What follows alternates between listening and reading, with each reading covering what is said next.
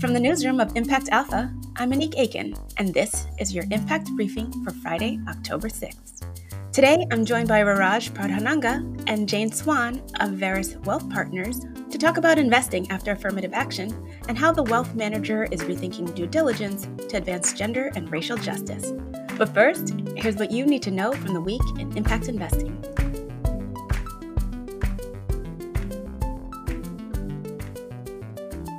Impact investors gathered across the globe in Copenhagen, Malaga, and Tokyo.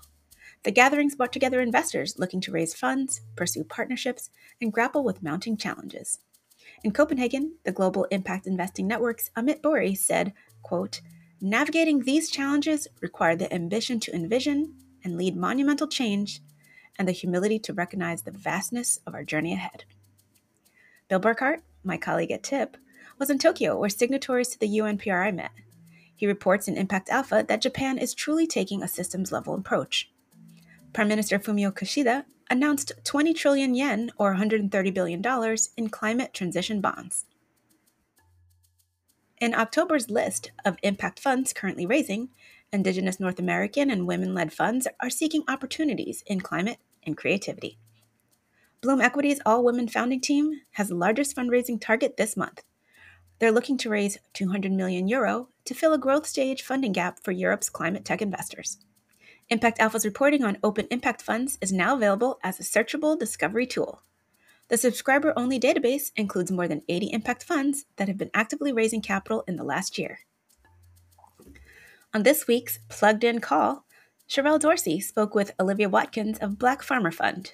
The fund provides flexible capital to farmers and food entrepreneurs in the northeastern United States with the aim of redressing the discriminatory and predatory lending practices that have inhibited Black farmers and land stewards in the past. And Germany's Traceless Materials raised $36 million to develop their alternative to petroleum plastic. The Hamburg-based company has developed a bio-based, low-emission plastic alternative made from agricultural waste such as rice and straw.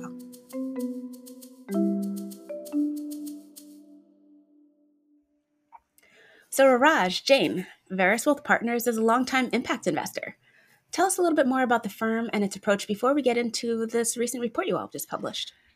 Veris was founded as a wealth management firm entirely focused on impact in 2007. Through these 15 plus years, we have really tailored our work towards the client universe that really is interested in accessing impact opportunities through their investments. So we're dually focused on performance outcomes as well as positive impact. Historically, the industry and certainly our firm has been really diligent and innovative in areas of environmental conservation. And I think that client demand and really the particular clients that we work with in recent years have elevated a deep interest in having greater alignment between their portfolios and the other set of their values, which really encompasses gender and racial equity. We have a lot of clients that their entire financial life revolves around inherited wealth. And many of these clients have become very aware of the paradox between their existence as inheritors and their values around social justice and income and wealth inequality. And so really over the last 5 years, our firm has taken many steps to really figure out ways where we could innovate, evaluate, and activate around the strategies to really wrap these two paradoxes together: inherited wealth alongside an interest in mitigating economic injustice. So that brings us to really where we are today.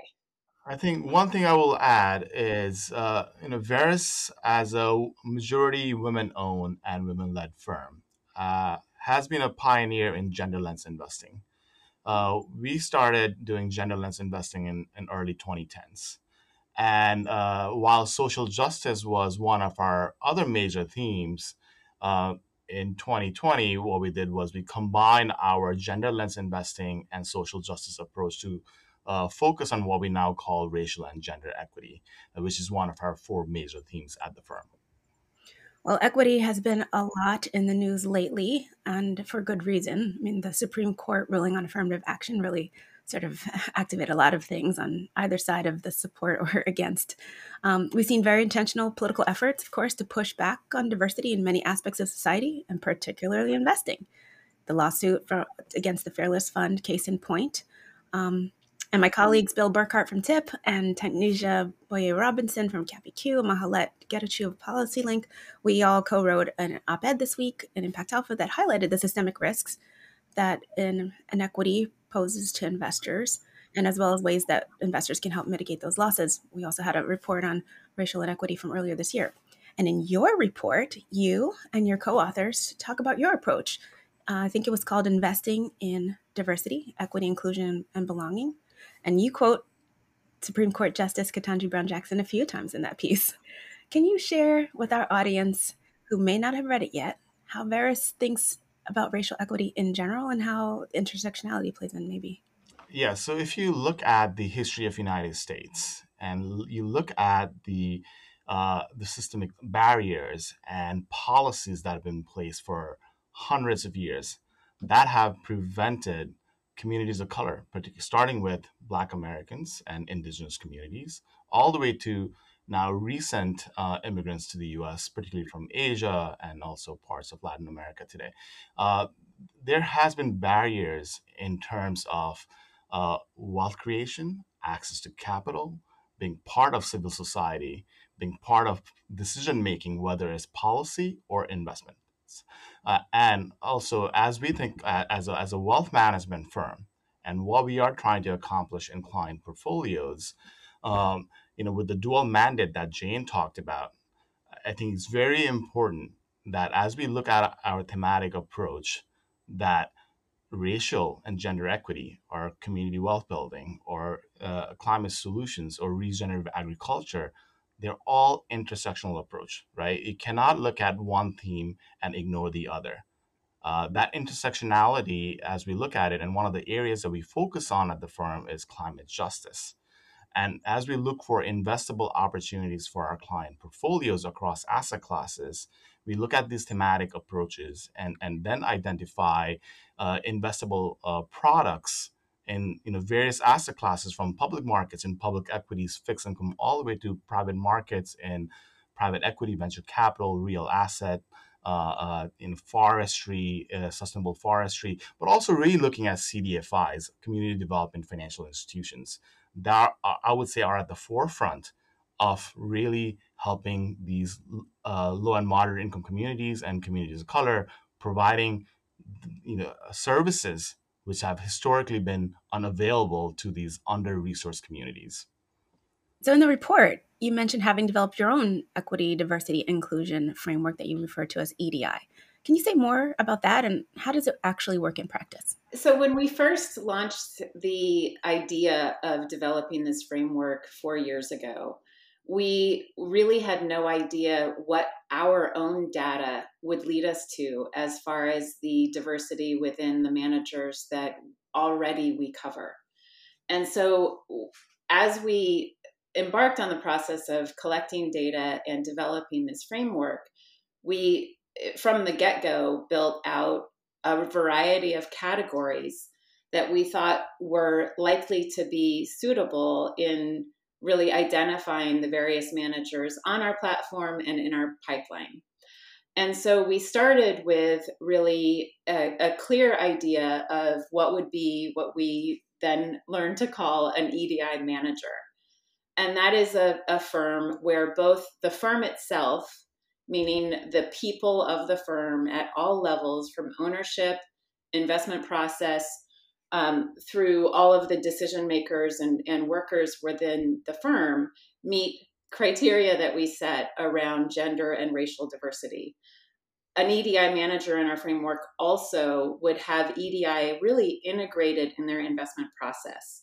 So they would be taking considerations of the underlying investments that within the strategy. We then also recognize that that does break out two subsets, and a firm might qualify for one and not the other.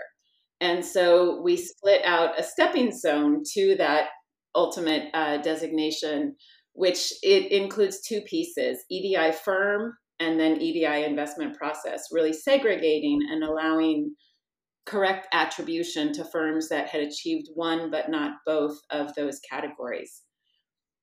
We also recognize that, particularly around areas like staffing and ownership, this process for many firms is going to take a long time to achieve their target and the targets that we've set around diversification of the team. And so we also developed a category called EDI aspirational, where we're recognizing firms that are actively taking steps to achieve both EDI firm categorization as well as EDI investment process.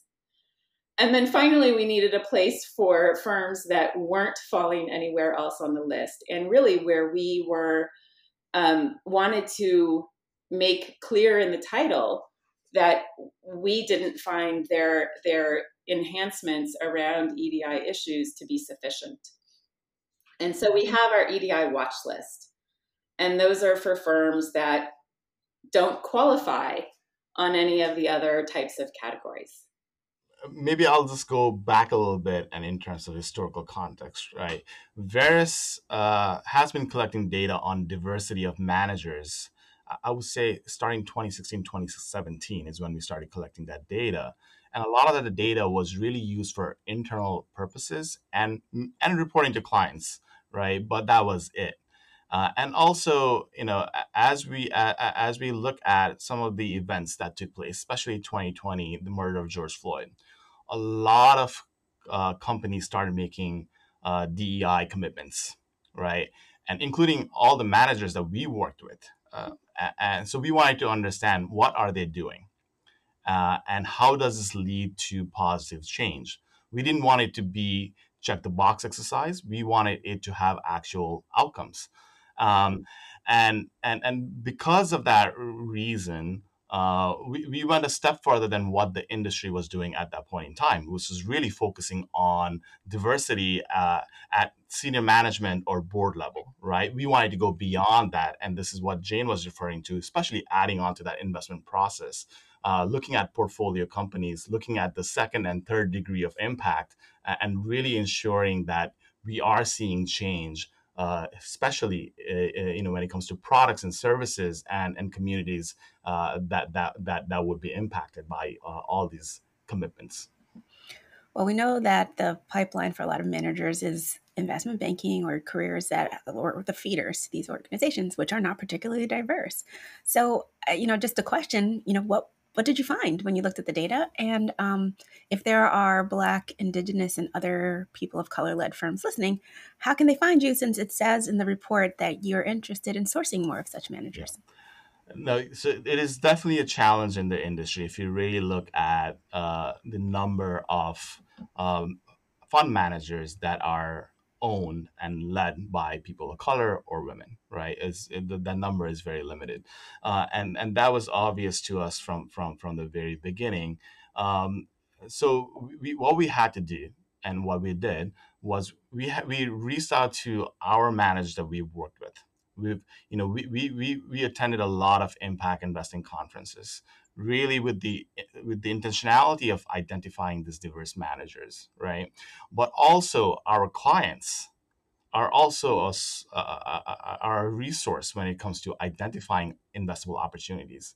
So and also our colleagues and our peers in the industry, right? There are many organizations, and even Impact Alpha. You're a perfect example of what you have done in terms of providing a resource for wealth managers, for asset owners to understand who all are out there fundraising, especially diverse managers. So there are resources out there. In terms of reaching out to firms like Veris, most of the firms would have a contact base. Reach out to them. We have a lot of information about our DIB investing approach, what we are looking for, and how we allocate to client portfolios. You can reach out to us directly, but also, being in the ecosystem, being in the network is also very critical. But there are networks like Impact Capital Managers out there who are also doing a phenomenal job in terms of highlighting these diverse managers. Great. So, has the EDI framework helped you spot mispriced risk or overlooked opportunities? Yeah. Uh, so what I will say there is, and Jane, please feel free to chime in here. As we looked at our, approved list of managers, what it has given us insights on is that we have, as a firm, despite our commitment and despite our intentionality, we have a long ways to go when it comes to investing with a DIB lens. Uh, in our report, we talk about how 32% of our managers today have an EDI investment process and 13% are EDI managers, right? And there's plenty of research out there that shows that diverse teams are better at identifying risk and opportunities, right? And as we think about that and the implications on performance, implications on the type of companies that they invest in, we see that when we look at the impact outcomes, when we look at the impact metrics, when we look at their impact reports, and their financial reports, right? So we are seeing that in the reporting aspect of it. I think what is missing still is really understanding the actual outcomes in communities. I think that we are far from where we need to be, but also in terms of risks, right? I mean, not every manager out there is going to be an EDI manager or EDI investment process. It will take time. It will. I think the biggest thing is it will take time, given the structural barriers that we still have in the financial services industry, and that risk is something that we need to tackle. We need to focus on. We need to be intentional about, and that is the insight that we have gotten from our EDI manager framework as we do the due diligence, sort of understanding what are the barriers for our asset managers to get to EDI manager or EDI investment process. But at the same time, the opportunities are immense. So one of the best things that have come out of this is what are the best practices that our managers are implementing in their firms. And it's a great learning opportunity for Veris, because we are implementing some of those best practices at our firm, but also sharing all of these best practices with our asset managers, and having conversations, engaging with them. One of the biggest, I would say, aspect of our EDI due diligence process is engagement, and that is engaging with our asset managers on what exactly are they doing on EDI topics, and that is yielding results, because you can see even tangible information like diversity metrics. We are seeing diversity metrics improve year over year. I just, one other piece to add, I think along with evaluating and growing the diversity of our pipeline, it's important for us and for our industry to really look at not just what managers are we adding to our approved list, but what assets are we putting with those managers. Being on our approved list doesn't, it requires a great deal of effort and work answering hundreds of questions from Raj and his team. And if that then leads to one client and one deposit, one investment, and one set of fees, we are actually harming the managers that we're really aiming to create opportunities for and include in the marketplace. And so as we think about different strategies and firms to add to our pipeline, we really need to be growing our own articulation in how we talk to clients and how we position these strategies to be sure that an AUM follows the significant efforts that managers are making to be on our list and so many other lists. We've heard from many firms that that following 2020 and all of these commitments that Raj referenced, the action of asset motion hasn't followed. And so we need to hold ourselves accountable. And we, I think, in the industry need to be more accountable to the outcomes that are attached to the effort of diversifying our approved list. Well, as they say, sunlight is the best medicine, but it also takes courage to admit what is, especially when what is may not paint you in the best light. And so I want to commend you all for your vulnerability and being able to share some of just the process and willingness to journey out loud, because also you mentioned in the report that your own organization falls short of the criteria you developed yourself. So can you tell us a little bit about your decision to include that in the report, and was there any hesitation on behalf of the firm in doing so? I think that had we not acknowledged our own deficiencies, I certainly wouldn't have put my name on the report. I don't think it would have had legitimacy. I think that if we are out in the industry pointing fingers and oblivious to what's happening within our own firm, we do more harm to our reputation than good. And I think that as Raraj has mentioned, having that accountability, having the internal reference point, and really working with many of the managers that are within our network around best practices, that has helped us to really see some of the limitations and some of the areas where intent may actually interfere with outcome. And so we're looking to be more honest with ourselves, more honest with our employees around career development, around opportunities for advancement, and really things like feedback, making sure that I think, we recognize that there's a tendency for folks to be a bit paternalistic in limiting career advancement and coaching when speaking to women and people of color. And so we really want to look at how we speak internally, how we talk to our staff, how we develop, and how we provide opportunities for retention, advancement, and so forth. Because I think that is our best opportunity to work towards curing the deficiencies that we see in our own firm.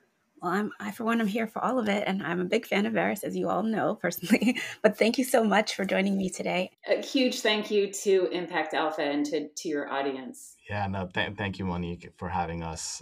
We are big fans of Impact Alpha, especially in terms of how you have democratized the access to information around impact investing. Just going back to 2019, there was lack of information around impact investing opportunities, products, and products out there. And you have made such a big difference over the years. So thank you for all you do. And that's going to do it for this week's Impact Briefing. Thanks to Raraj, Jane, and our producer, Isaac Silk.